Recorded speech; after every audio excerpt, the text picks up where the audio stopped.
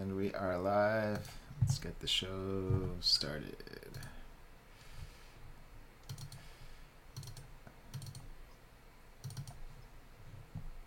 In a world of divisiveness, we bring you diversity.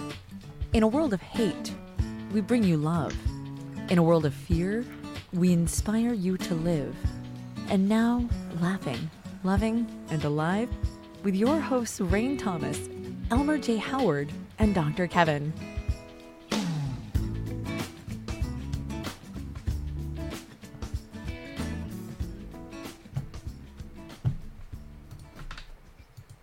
Hello, hello. I am Boba Fett. Well, I am Cupid. I've got you both beat. I'm Eros. This is going to be one of those shows. I like my love in the Greek style. Thank you very much. The Roman is this is the After Dark one already. We haven't even gotten 1 minute. Well, you got these nude models standing behind you there, Rain. Oh, my breast cancer models. Yes, Miranda and Suzette. Miranda is the thinner one over here. And Suzette is one, they didn't make a ton of these back in the day because women didn't think they looked like that, which of course we know women looked more like this than the other one. So those weren't real popular. But I scored them off of friends who scored them out of an old department store. And so I take them sometimes to breast cancer events to hang stuff around, just kind of let people know, what breast cancer really looks like, what our bodies look like. There's no shame, yada, yada, yada, all that good stuff. And in the meantime, they're in here keeping me company. So we want to just let it be known out to our viewers. We were supposed to be having Roger on tonight. Roger Rain. Roger Q Mason. Sorry. And something came up at the last minute and he was unable to join us. But Laughing, Loving, and Alive is also all about going with the flow, making lemonade out of lemon, limeade out of lime, and margaritas out of tequila. Ta-da! And what a better weekend to do such a thing. There we go.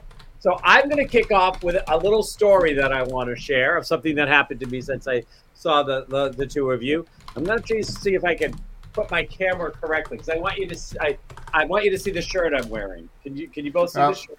Yeah, I noticed the sweatshirt when you came on, before we started the show. But I didn't make any connection of not seeing you in anything like that before. So what's that all about?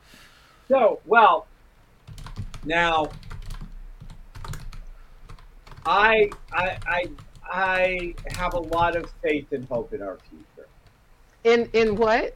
Our future, in our future generations, and the people that are coming along.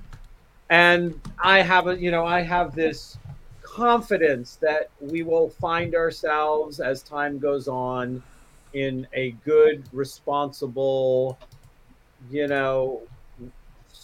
well-thinking set of individuals to hold the future as we get older and we want the young to come behind us and hold the way. But every now and then, I do have my moments of doubt. I was at a grocery store the other day wearing this Boston College shirt. And the bagger, he got very excited. And he said, "Oh, Boston College." He goes, "Is that the year you graduated?" 1863. What? And I said, "Oh my gosh." And I was like, "Yes, that's the year I graduated." He's like, "Wow, you look great for your age." What age would that be? Like 200? Yeah. Yep. Oh, 200 and what? 20, 30, 40, something like that. Either way, any of those ages. Yeah. So where's your hope from that? I mean, maybe he believes in the Bible where I had my doubts. Maybe he believes in the Bible where, Noah lived for like 900 years, so. Oh my goodness. Yes. Yes, and other fables. So, moving right along. I love it. So what? And once you said that he was excited, then what? Like, did you just get your groceries and famines? Yes, I'm thinking he probably went home and probably told his parents. He met this. You can't. I met this guy. He graduated in 1863 from Boston College, and his parents are going to be going. I doubt it. I bet you his parents will be like, "Wow, oh my gosh, you should have taken a selfie." Right. So I'm telling you. Wow. So I wanted to share that. I thought that was funny because, it was a couple of 2 or 3 months ago or wherever I was somewhere and somebody was telling me they thought I was in my late 40s or my early 50s. And of course, I took bragging rights to that. I'll be 62 this year. And I, am pretty happy that I feel like I, do look good for my age. But since I shared that somebody thought I was in my late 40s and early 50s, I thought I should share that somebody thought I was in my late 140s or 200s. I mean, 240s. But he did say you look good for your age. Yeah, I don't look a day over 135. Oh boy, yeah, that took all the hope I needed. That hope is gone. I'm sorry. And that's it. And I didn't realize this until just recently, but this show happens to be on another big night that might be, why it might be a quiet night for us in terms of comments and stuff. But there's the Puppy Bowl going on, with all the the dogs and the puppies running around, and I haven't seen the latest score of the Puppy Bowl recently, but yeah, I think there's also something with the humans. I don't know. I heard somebody hit a triple, so. Yeah, I don't know. In the Olympics, probably. Well, the Olympics, they're happening. Are they on tonight, though, on a Sunday? Or are they only Monday through Friday? No, they're on during the weekend. I'm almost positive. Because I heard that this is like the first Sunday in a long time that you've hit the Olympics and the Super Bowl were going to be on the same day. Really? So I didn't verify it, but... I was going to say, because the Olympics happen around the same time every 4 years, so it kind of somehow it just keeps missing. That's what I saw. I don't know. So the Los Angeles breaking news: the Los Angeles Rams won a tight Super Bowl over the Cincinnati Bengals, delivering a Hollywood ending to the NFL finale. That is what has just popped up on my Apple Watch. All right. Well, you just made Rain's night. Well, it didn't matter to me as long as the Bengals went to the Super Bowl. I didn't say they were gonna. They were going. I didn't know if they were gonna win. The Rams was gonna play a tight game, and this in their hometown, right? I mean, they had the awesome halftime with their hometown Pete's. It was actually a really good halftime show because some of those halftime shows, I'm like, yeah, no, I'm not interested in this. But this one was really interesting. First time in history they had rappers. Somebody told me, and I don't know this to be true, that there was and I didn't challenge them on it, but they said, well, they wanted to represent. They had all of these rappers. They didn't call them rappers. They had all of these artists on because they wanted to support the fact that LA is the home to hip hop. But it's not the home to hip hop. I mean, New York is the home. Right. But they put out some awesome artists. Yeah. But I was like, I'm not going to pick that fight with them and say, you need to talk to Rain. She's going to hip hop your hop. She goes, that's right. New York City thing. Yeah, it is. And I heard Eminem took a knee during the halftime show. You know what? I don't know if he did or didn't because everybody was doing all these different things. They created like a complex. Yeah, I know. Because I wasn't watching the game. I saw something pop up in the news, and they had a picture of him kneeling. Oh, you know what? There was so much going on. They had like the grid of like Hollywood and LA and, downtown Compton. And people were coming out, I guess, based on where they were from.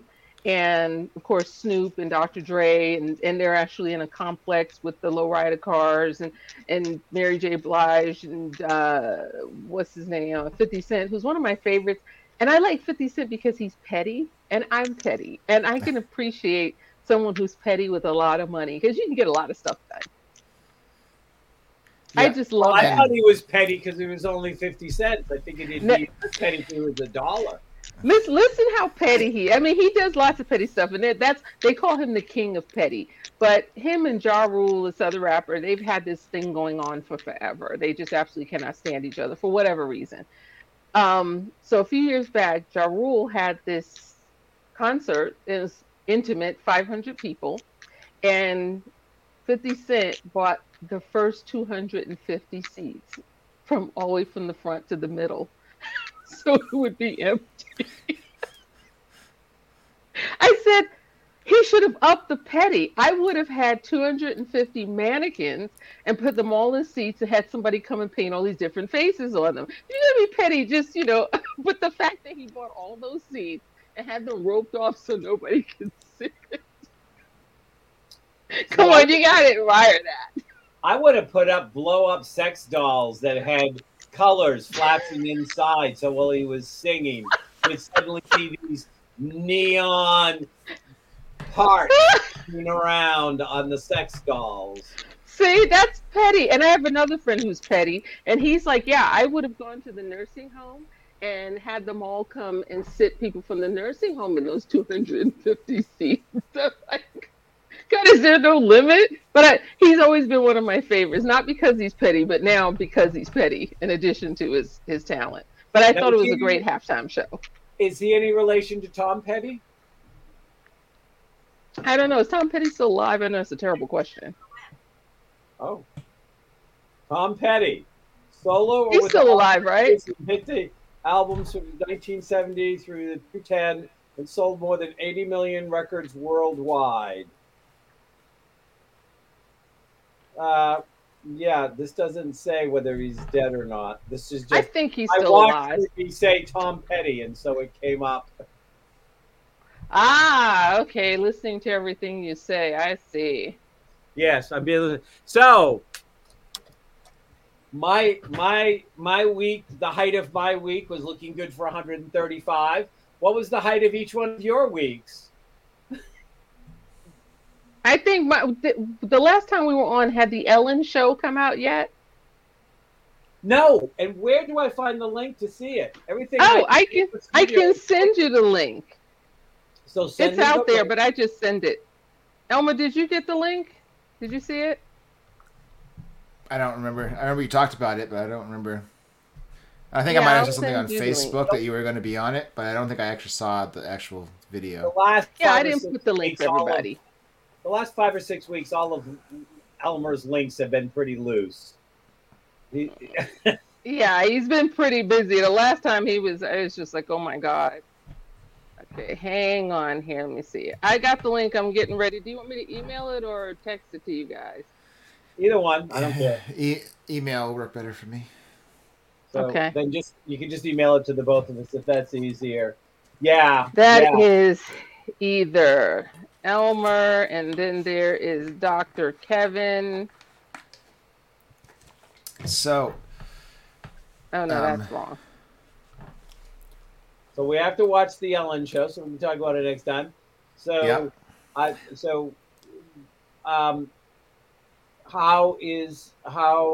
else are you doing this, Rain? Because then I want to turn the camera, turn the focus on to Elmer. I want to be careful what I say, though.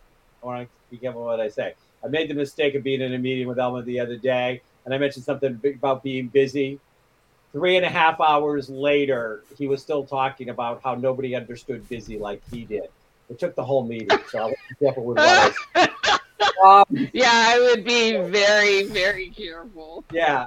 We're treading on thin ice here. The egg layer is a little thin right now. I don't think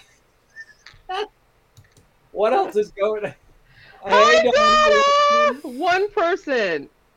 And that's like happy early Valentine's Day. You know what? Let's give a shout out to Donna in Nova Scotia, who's selling like 10 houses a month. I didn't know they had that many houses in Nova Scotia. And she's selling them all. She's like the face of Nova Scotia, period. Okay. See? The face of Nova Scotia. Yeah. A rocky coast that is storm-ridden and has a lot of bad weather and squalls, and she's their face. Donna, you look much prettier in your picture than that. Nova Scotia is absolutely breathtaking. I just love it out there. It is. I've actually been to Nova Scotia. That's right. Toot your own horn, Donna. Best realtor ever. That's right. You sell the craggy sides and all of that beautiful shoreline and all those oysters. That is who that is. She's give her a couple more years and you'll be able, and Rain will be craggy enough that you can sell her. I'm already craggy enough to sell me. Trust me.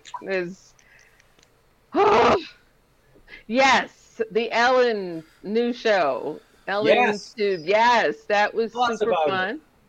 I sent it to you guys. It's a generational talk show, brand new, and I was on the first one, and there are like 10, 15 years apart between me and the next person, because they talk about how things changed generationally for women in the last 30, 40 years. So it's very candid. The hosts are super awesome. You're going to love Sid and Olivia. They're awesome. And I actually saw it on lots of different stuff before I knew it was out. I've forgotten all about it. So that was super fun. What else is going on? I have something else coming up that I can't talk about, but it's going to happen in a couple of weeks. And then I can tell you what it is. And in the meantime, I'm coming to visit you, Dr. Kevin. Look at, she's hosting Breast with no A. Breast, it is Nova Scotia, A. Oh, Donna, you brought that one on yourself. So, Almer,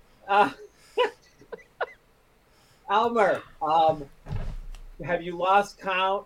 How many weeks in a row, how many shows in a row has Rain uttered the words, and there's something going on, but I can't talk about it? This is what, 10, 12, 13? Yeah, and each time I release something like a couple of weeks later, because, you know, I'm in contract and I don't like to talk to attorneys.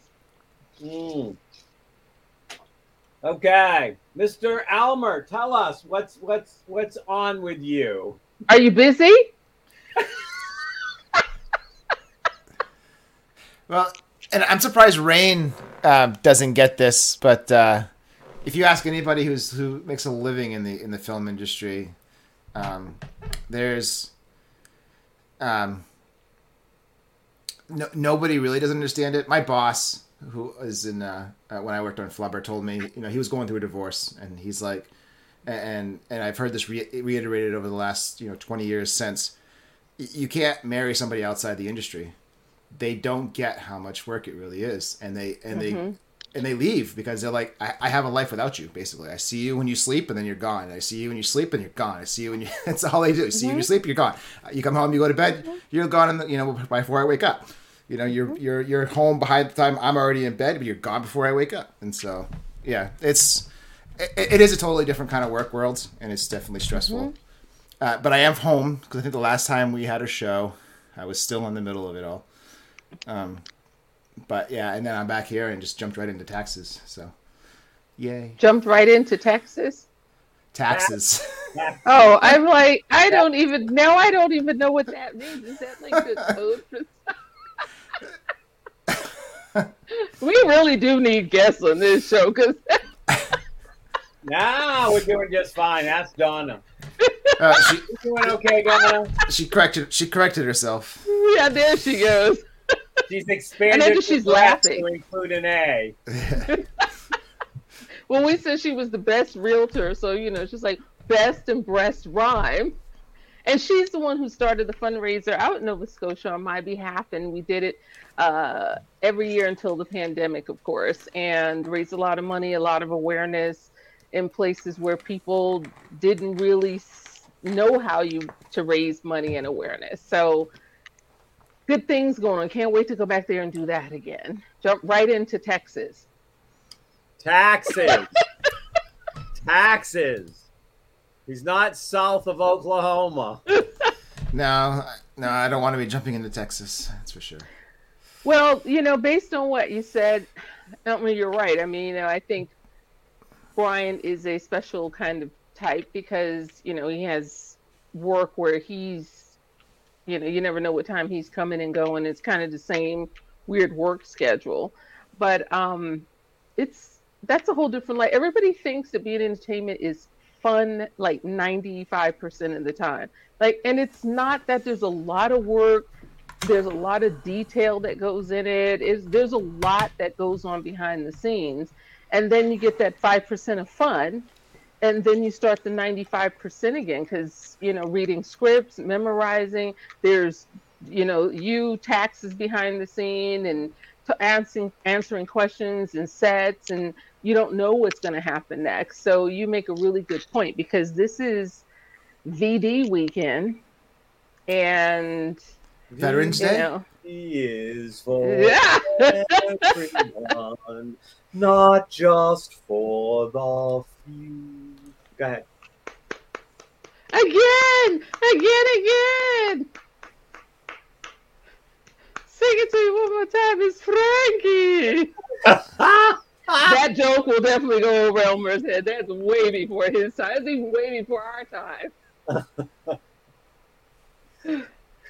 So, well, I mean, it depends on the role you're playing. I mean, I don't know. I've never been on a major set. I only know whatever I've read or heard from people.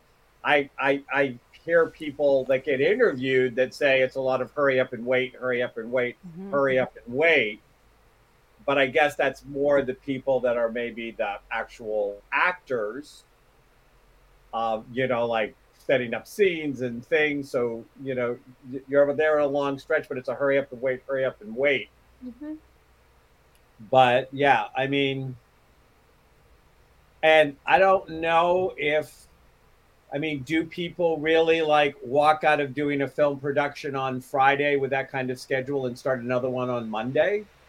If they want to pay their bills, if it's their livelihood and they're only making $300 a day, then they have to. Mm-hmm.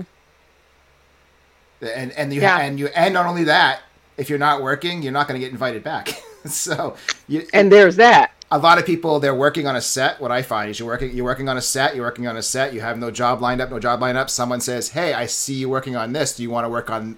I have somebody who needs this position on this next film coming up after we're done. Do you want that job? Yes, I want that job. Well, then that's how you get the next job. So if you're not on set, you're not going to get the next job, kind of thing. So it sounds you're always auditioning. It's entrepreneurial. Yeah, it definitely is. You're always auditioning unless you get that one big thing. Because a few years ago I got this one, and it was $30,000 for that one. For a week or whatever. And people are like, "Oh my God, $30,000! I could totally do that." Well, first of all, you're talking one gig for the year. You cannot live on $30,000 for the one. Yes, David.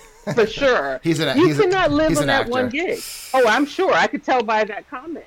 Okay, $30,000, that's great if you're getting it a day for 30 days. Then you can kind of, but you're still auditioning because $30,000, if you got that once a year, there's no way in the world you could live.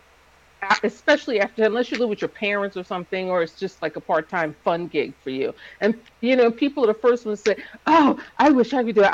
$30,000 for one gig, that's amazing." No, it isn't. That's minimum wage, and you're still hustling all the time. I am my agent, and I'm actually a musician. So a lot of times I get paid differently because I'm a vocalist, and it just kind of transfers over into movies, commercials, things of that nature. But he's vocal. Go ahead. Huh? He's vocal. But and Elmer told me it's stressful. It is stressful because An audition is like if you have to interview for a job every day, several times a day, and people don't see that part. They're like, you get all these great roles. Well, I audition 30 to 50 times a week, and if one comes up, you are too.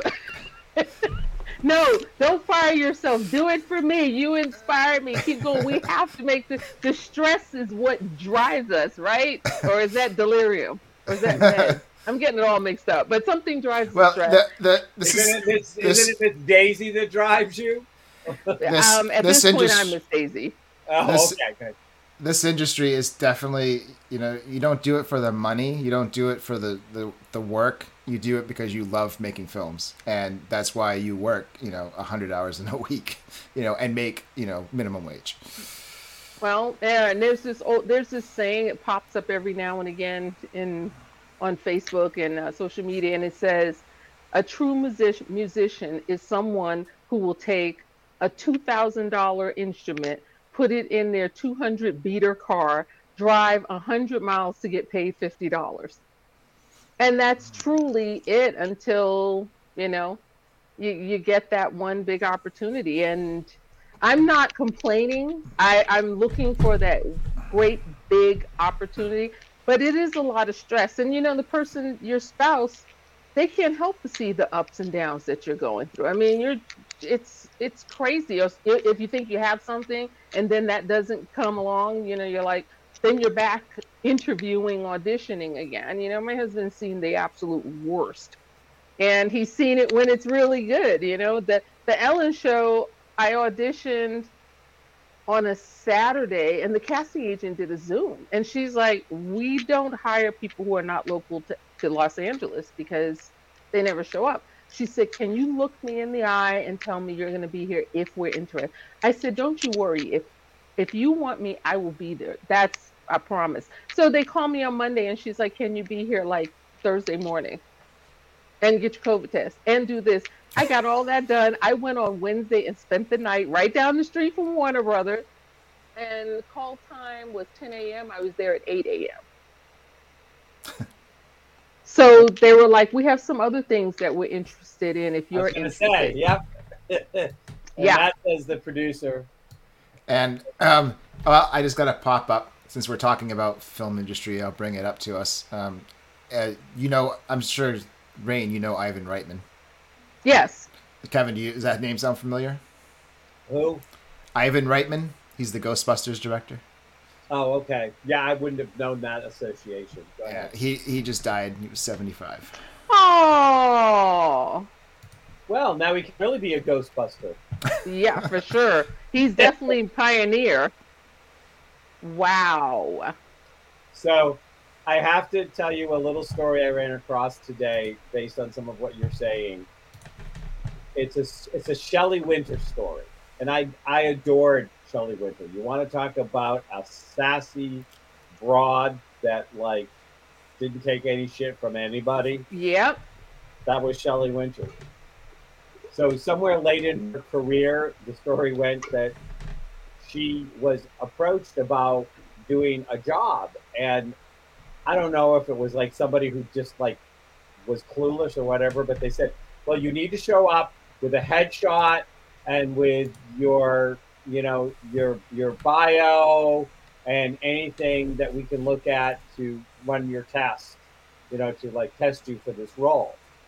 And the story goes that Shelley shows up with a carpet bag, like one of those old carpet bags, and she walks in and she throws it on the thing, and she takes out her 2 Oscars that she won, and she takes out all of these things that she did, and she goes, "Is that good enough for you, honey?" Good for her. Okay, and this is somebody who's well known, and they still think she's supposed to be auditioning because they have no idea who she was. Yeah, it was probably, this was obviously many years ago because Shelley's been dead for a while. Yeah, but still. Now I'd have to be there to do mediumship for her. But that's cool. Okay. Hey, what dead actor would you like to have star in your next movie? I can channel that actor as a medium. Can you channel living actors too? I want somebody please get me a bigger role. I put my hat in the ring for Walking Dead. For Why? For one work for one of that's ongoing work. Like that would be boom. Well, they're actually ending now. Well, it doesn't even. This was a year or so ago, and they had it out there, and they said they needed really thin, frail people for the walkers, and I was like, "Gosh, I can't even play a dead zombie. What?" Well, you said you wanted. Well, that's the problem. You said you wanted bigger roles. Yeah, that's not it. You lost the part. I was like, okay, so I don't know what else is coming out. There's a lot of stuff out there. There's got to be something for me. So that tells you how this show is going. One bottle down. Do you have that where you can send it like through email? We're halfway through. Okay, so I wrote a new poem this week. Do you guys want to hear it? Yes. It will be a segue poem. Though I do have, since VD is for everyone, I will share a couple of poems out of my angst, drama queens, and victimhood, a collection of drama queens and victimhood. Now I had a poem I wrote, and I actually want to use it as a way to segue a little tiny bit of a teaser into our next show. Hi, Anita. Hey, I missed the thing. Sorry. So just giving you an audience, Dr. Kevin. There we go. I live in the house of heavy. You can feel it in the air. Joy for a moment comes and visits, then it is not there. Walking in the rain of sadness, I treasure my moments in the sun, slugging through this reality, barely getting anything done. I see the cocoons everywhere waiting for their time to spring out on wings of hope, making the joy of life once again mine. But for now I live in the many facets of the gray, following the streets with the greatest amounts of light, moving towards a new day and away from the heaviness of the night. A capacity has deepened the well within my soul, the capacity to keep moving towards the light and towards my goal. I try to be the brightest light I can to show the way, even when my flame is dimmed by squeezing out of oxygen by my fellow man. The ones who squeeze for the power that they can get, to the ones who squeeze by holding on for dear life to have a life before their sun is set. I write out the sorrow, I write out the rain, I write out the hurt, I write out the pain. However, I also write in the joy for a brighter tomorrow. Wow. Someone just asked me, where do they get the poem? Well, this poem is not published yet. Okay. I will be doing it on I'll be doing it on an upcoming Poetry Corner. So if they like my Dr. Kevin YouTube, they'll get notified when I'm going to do that reading as part of my Poetry Corner. But this will come out in a book sometime in 2022. For 2023, I am several poetry books behind to get them out. The poems are all written. I just have to get them out. Thank you, Anita. I appreciate that. Anita and I have been friends for like 40 years plus. That's like as long as I've been alive. Exactly. We are freshman high school buddies. She's an amazing friend, and she is somebody you want to have with you if you have to get into a street fight. Oh, thank you. She's your ride and die chick for a fact. You probably don't even have to get in the fight. I'm here to tell you that. You won't even need to get in the fight. Trust me on this one. She's an awesome friend. So what I wanted to do is I wanted to share that, and of course, obviously, that poem ends with me writing in the joy for tomorrow. And one of the things I want to mention, and then if you guys would like, I'll pick one of my poems for Valentine's Day and share it, so to speak. I love poetry, but next, Laughing, Loving, and Alive, we are actually going to be doing a show around suicide and the effects it has on people. And we're going to be talking about it from a number of different perspectives. We're going to be doing it from a spiritual perspective, an educational perspective, and a perspective of hope. And in this poem, though I was living in the house of heavy, I am at a place in my life where I understand that it's like the motel you check into sometimes for a few days because that's where you are, but then you check out and you're better for the stay because you allowed the stay to happen. And so, but it's very important to all three of us. All of our lives have been personally touched by people who chose the way of suicide. And we are not going to shame anybody. I'm going to be talking about my experience as a medium and as talking to people who have committed suicide and what that means.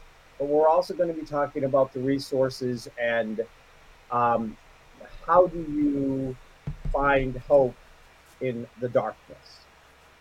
So we're going to be doing that in our next show. And I thought that somehow sharing this poem was a wonderful little segue to kind of set us up for that next show.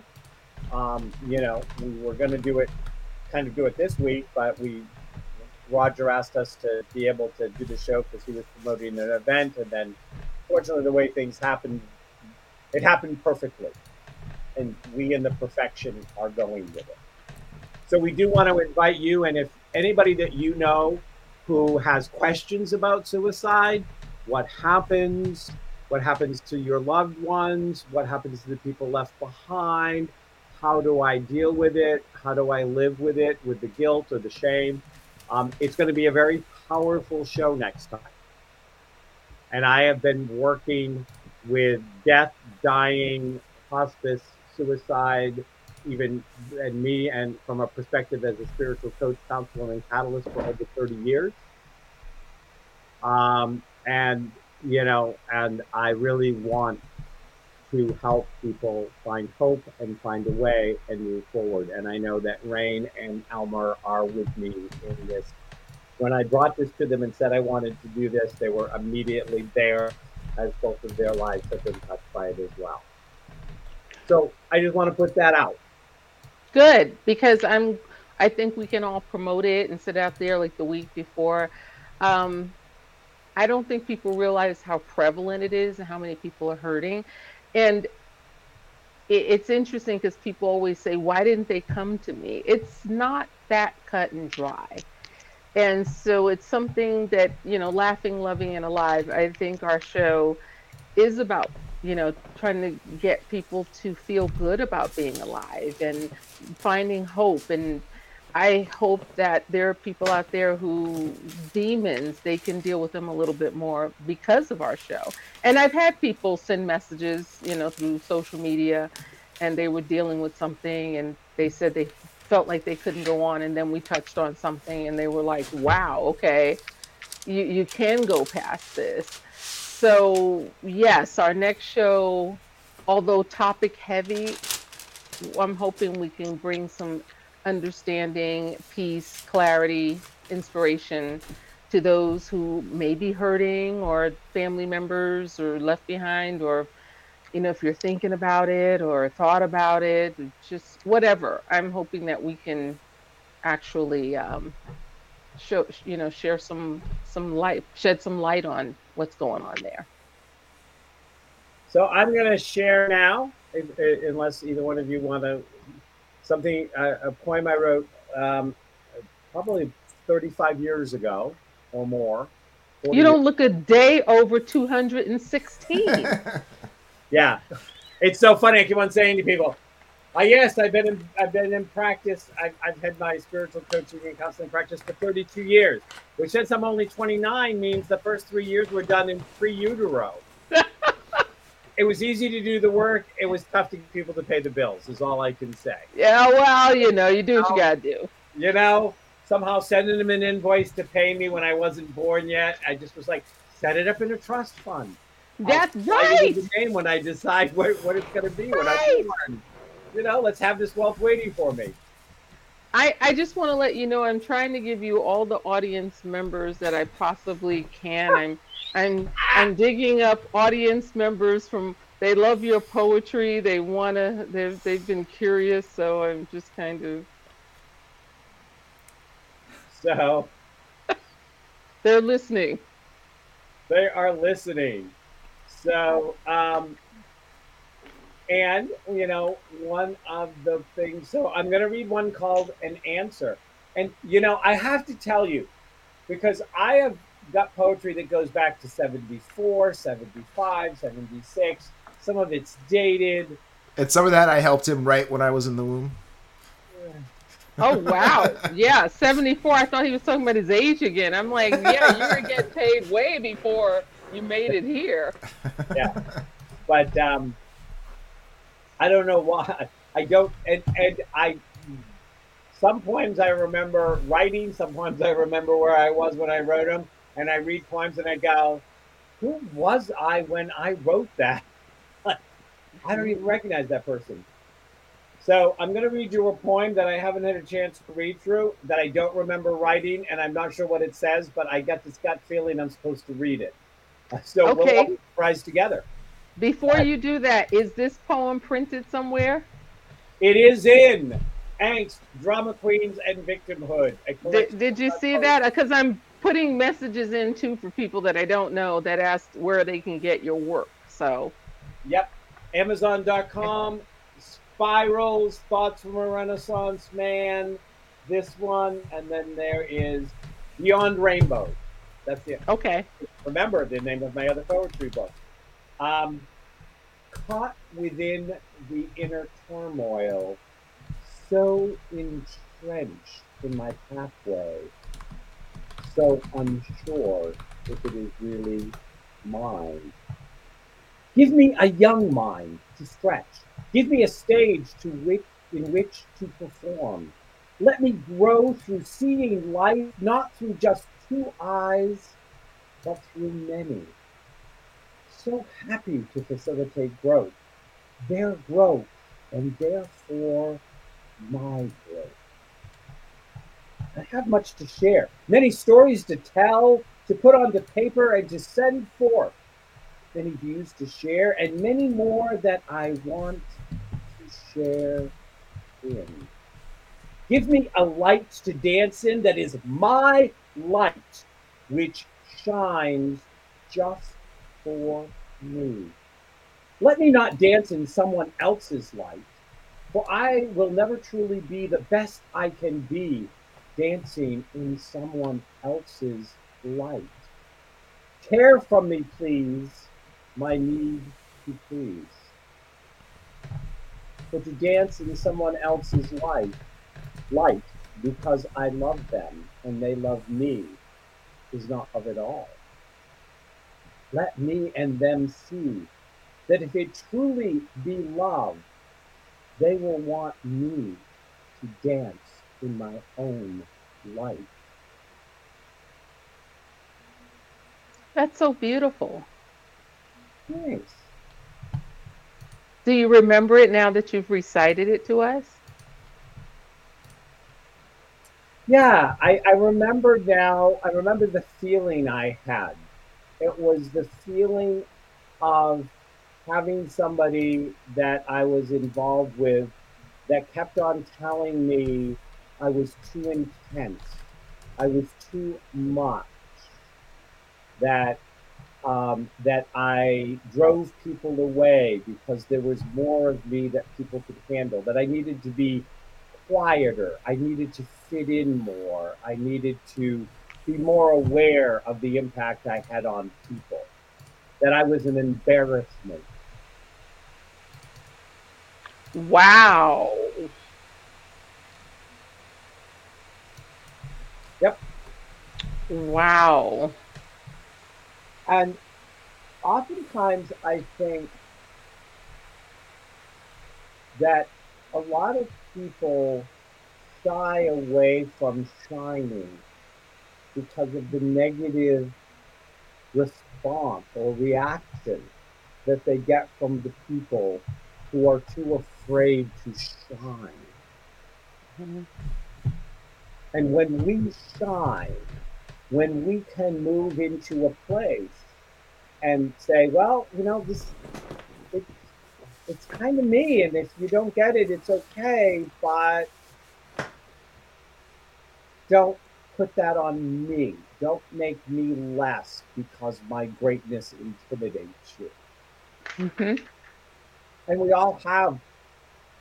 all, everybody that is hearing the sound of my voice in this moment and will ever see this podcast, I am telling you, you have your place of greatness.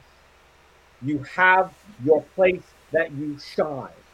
You may be afraid to claim that place. You may have been taught that that place is not acceptable or it Mhm. isn't part of the norm that you were raised with. Bullshit. You have to go beyond the limits of the people who are too afraid to shine. You have to step out and know that you are here to be the light that will allow other people to let their light shine, because you were courageous enough to let yours shine. Mhm. I agree. I agree. And you never know who's listening. That's the beauty of, you know, social media, podcasts.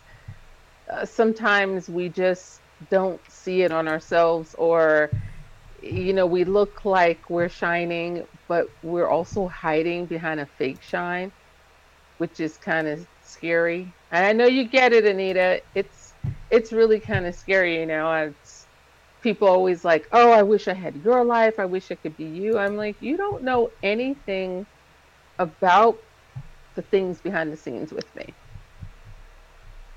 It's so funny. I'm trying to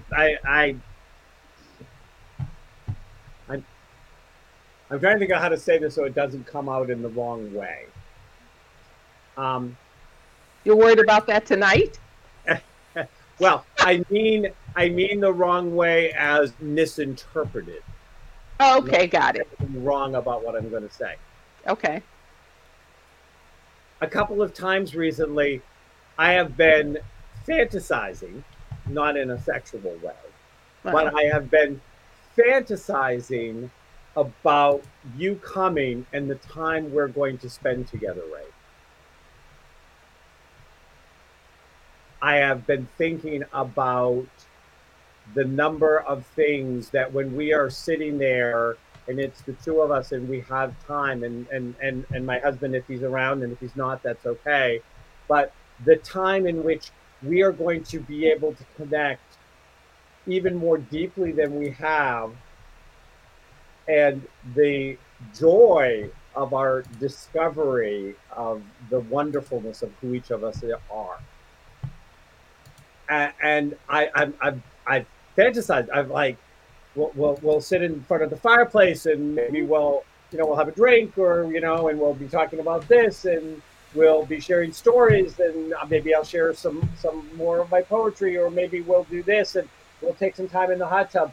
But I know that it is going to be this intense orgy of discovery, and my soul just sings at the idea of it.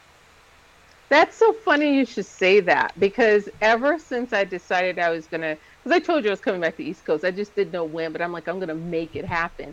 and your leaves are in a vase that I have a globe vase on top of with like a little plastic frog. So all the leaves you sent me are in there, and then there's feathers in a different vase. And every time since I've said I'm coming to see you, I'm like, romanticizing it, and like, oh, maybe we'll sit in front of the fire, or maybe we'll go for a walk. I'm gonna take my tall rubber boots in case we like go through a path. And what if we go get a lobster roll? Or what if we just sit and talk? Or what if we like talk about books? Or what if he reads to me? That is so funny because we've never seen each other face to face. This is all thanks to you, Elmer. Which, of course, you're welcome because I'm hoping I see you when I come up there. But it's so funny. I think of the same thing, and I'm like, I wonder will it be quiet when I go to sleep, or will I like lay there and just think and take in the East Coast because I miss it so much, and I just love Maine and New Hampshire and Vermont, and like, should I fly into Vermont and then drive to Maine and then drive to New Hampshire, or should I come to here? Like all of those, I've been romanticizing and fantasizing as well. So I think that's very interesting that we're on the same plane when it comes, because I'm really excited to see who you are in person. Like, I mean, I know who you are, but just face to face is very different than Zoom. Like Elmer, I know Elmer because I've seen him on the set, and I've seen him when he's intense and people don't remember their lines, and he has to tell people to do it again, to stop talking. I've seen that. I know. Look, he's getting all tight about it as I say it. You've seen Elmer when you can hear the sound of that anal crunch. Stop talking! When he told somebody to be quiet third time on the set, I'm like, yeah, he's getting ready to lose. And you shouldn't have to tell adults that.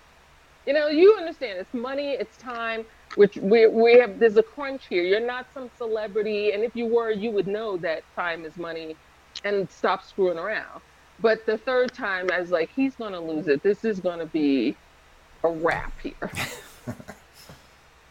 I was like, oh boy. I was like, he's like, should we go through your soliloquy? No, let's do it. I'm ready. I don't like being yelled at. I don't like fooling around people's time and money. That's very serious to me. I take that very seriously. So, Elmer, I want to thank you for introducing me to Dr. Kevin and us coming together with this show, because I feel revived and restored, because there's something in my spirit that's kind of feels a little dead too, missing the East Coast. That's like a big void inside my prune-filled heart. You'll expand your prune to the point that they think it is a plum.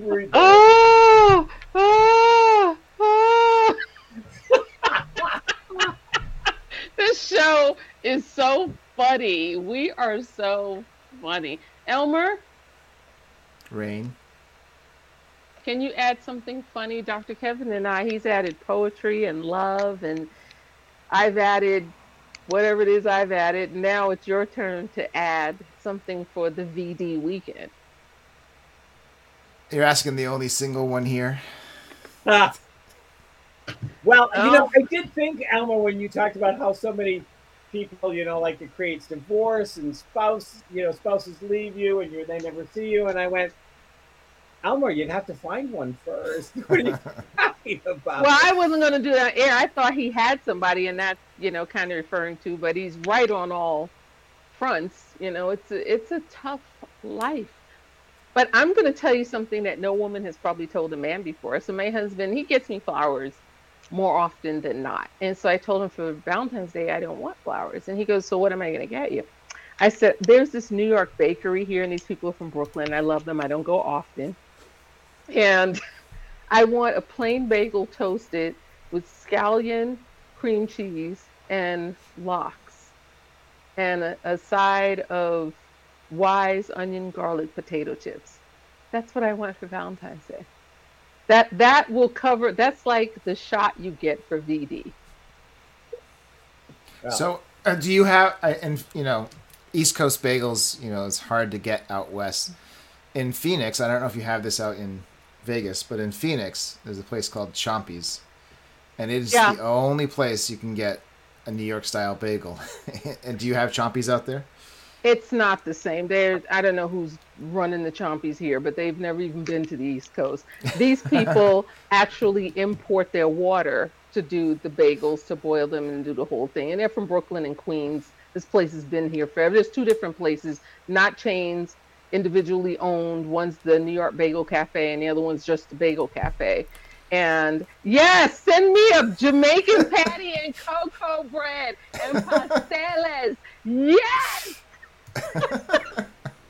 I mean, that's good VD stuff. Anita, can I tell you, her mom, who has passed away, who is very dear to us, used to make these amazing pasteles from scratch, of course.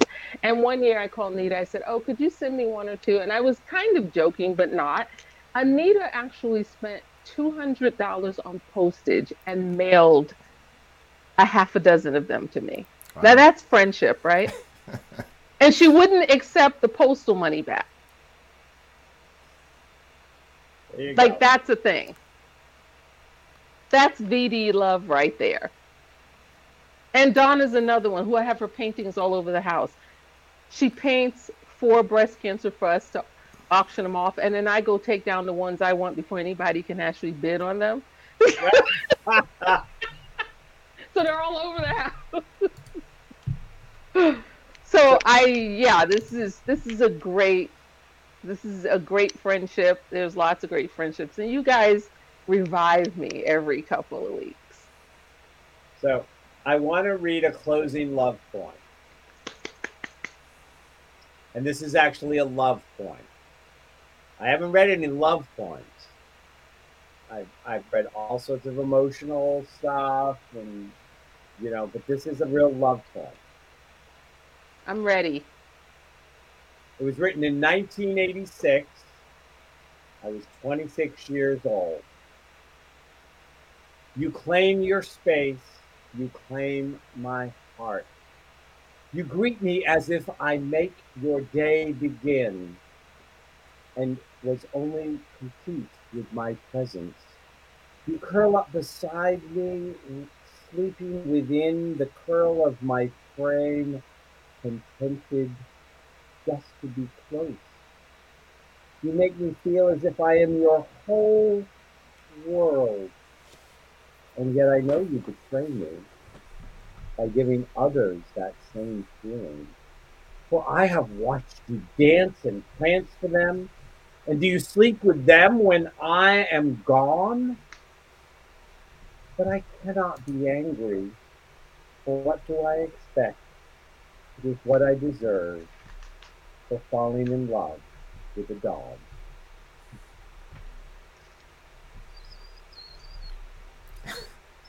Yay! Yeah! And the name of the poem is For Buffy, who is a good friend of mine's dog. Literally. Okay. Literally dog.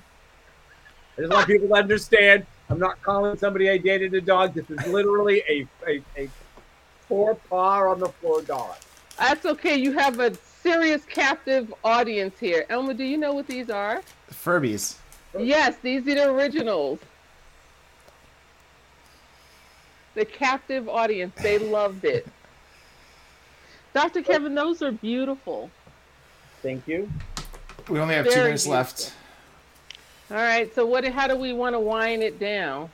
So in our last 2 minutes, I would like to invite people that if you know anybody who has been negatively impacted, as if there's any other kind of impact, by somebody who has committed suicide, by somebody who has had a loss, by somebody who has struggled, we invite you to invite them to join us on the next Laughing, Loving, and Alive, where we will give you hope, perspective, and we will also, our goal is to be able to help people who are on that place of decision or choice mode. This is going to be an atypical Laughing, Loving, and Alive. We're not scheduling a guest. We're going to be holding the conversation based on all of our experiences with suicide and all my experiences as a medium and as somebody who has talked to many people who have committed suicide on the other side and what really happens. So we invite you to invite people in 2 weeks who need information, who need hope, who need to have some peace of mind. And that is our invitation to you. From Elmer, Rain, and myself, that part of laughing and loving and being alive is, how does one deal with death? And how can you help with somebody who may be having suicidal thoughts? With this, we want to thank you for joining us. We want to remind you one last time before we bring closure to this. VD is for everyone, not just for the few. And Alma, Thanks you for can take it watching away. or listening to the Laughing, Loving, and Alive show. If you enjoyed this episode and you'd like to help support the show, please share it with others, post about it on social media, or support us with Buy Me a Coffee. To catch all of the latest from Laughing, Loving, and Alive, you can follow us on Instagram at Laughing, Loving, and Alive, and on Facebook at Laughing, Loving, and Alive. Thanks again, and see you next time.